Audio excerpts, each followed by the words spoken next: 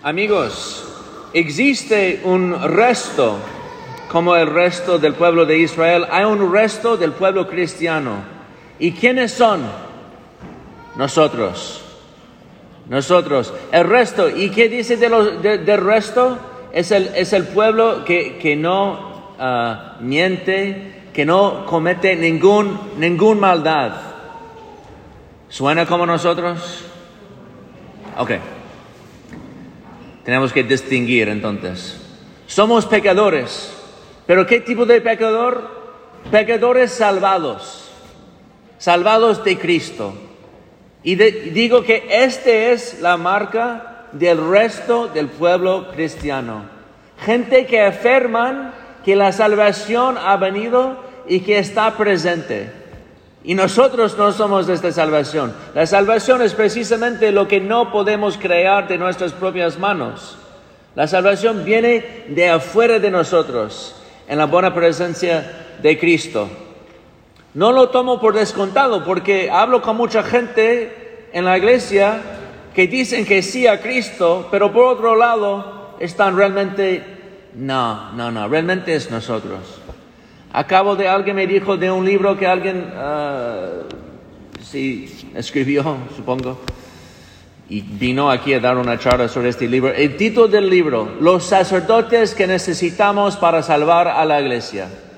Inmediatamente dije, pues yo no soy este tipo de sacerdote, porque yo no voy a salvar a la iglesia.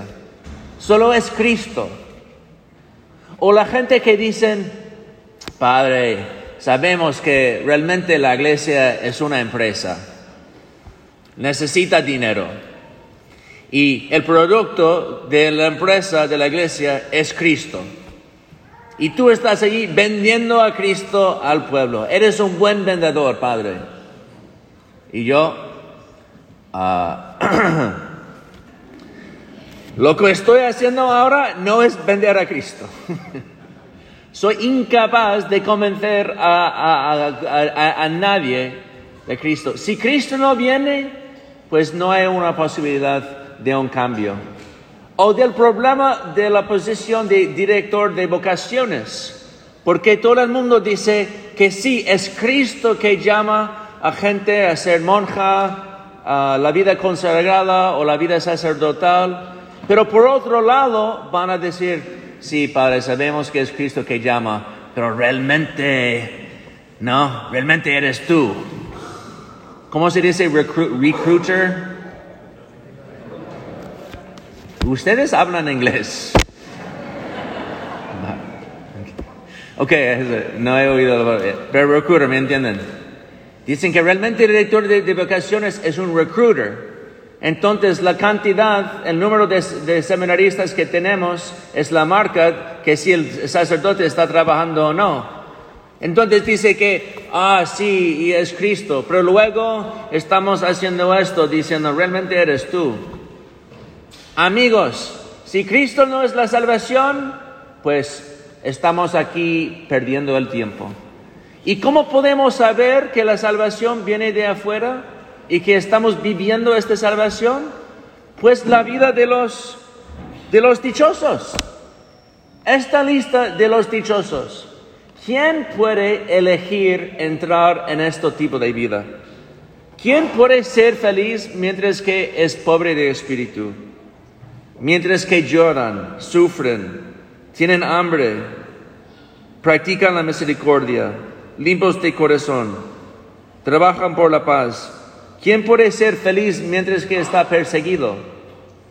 Si nosotros sencillamente podríamos hacerlo con nuestra propia voluntad, fuerza de voluntad, pues no necesitaríamos Cristo. Mientras tanto, ¿quién entra en este tipo de vida? Uno que está enamorado. Uno que ha encontrado a Cristo y sabe que todo está basado en esta persona.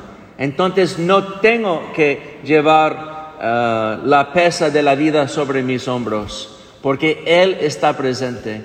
Y estando con Él, de repente empiezo a vivir estas cosas. Nadie puede inventarlo. No podría leer un libro, cómo vivir la vida de los dichosos. Estaría imposible simplemente por tu propia voluntad. Y esa es la alegría del pueblo cristiano que sabe que está salvado, porque no está basado en nosotros. Entonces todo lo tenemos en nuestras manos así, esperando y arriesgando todo en la acción de Cristo.